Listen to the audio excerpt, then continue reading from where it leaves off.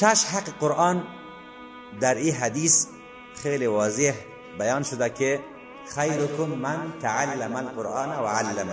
این دو تا جمله است، تعلم القرآن و علمه، یاد گرفتن قرآن کریم. یاد گرفتن قرآن کریم این میشه یاد گرفتن الفاظ قرآن کریم، الفاظی که به عربی است، زبان مادری خیلی ها نیست، بنابراین باید این الفاظ به می عربیش به شکل زیبای عربیش یاد بگیریم. معنای قرآن را یاد گرفتن، به خاطر که به زبان مادری خیلی ها نیست، پس باید معنایش را هم یاد بگیریم. و بعضی آیات قرآن کریم خیلی ساده و آسان و واضح هست، ولقد یسرنا القرآن للذکر فهل من مدکر. قرآن آسان است، ولی بعضی آیات قرآن کریم نیاز به تشریح داره که این تشریح را پیامبر صلی الله علیه و سلم کرده، ما باید دنبال او تشریح باشیم و یاد بگیریم که تفسیر میگن. و دیگه حق قرآن کریم سر ما است که ما قسمت های از قرآن کریم را در سینه خود، در حافظه خود بسپاریم.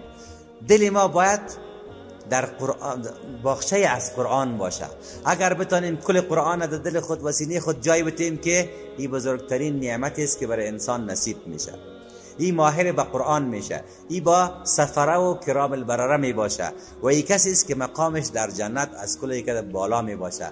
برای قاری قرآن گفته میشه اقرأ وارتقی، بخوان بالا برو. فمنزلتک عند آخر آیت تقرأ، جای تو در آخرین آیت است که میخوانی. پس کسی که آخرین آیت قرآن میخونه بلندترین مقام در جنت میگیره. ولی دیگرایی که توان حفظ کل قرآن ندارن، قسمت هر قرآن باید حفظ بکنن.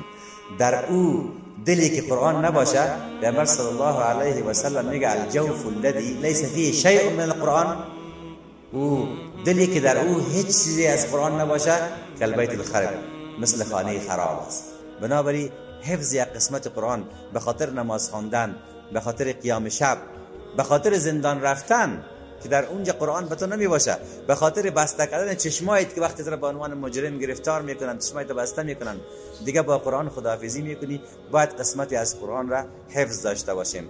حق دیگه قرآن است که به او عمل کنیم. حق پنجمش عمل به قرآن است. وقتی قرآن یاد گرفتیم باید سرش عمل کنیم.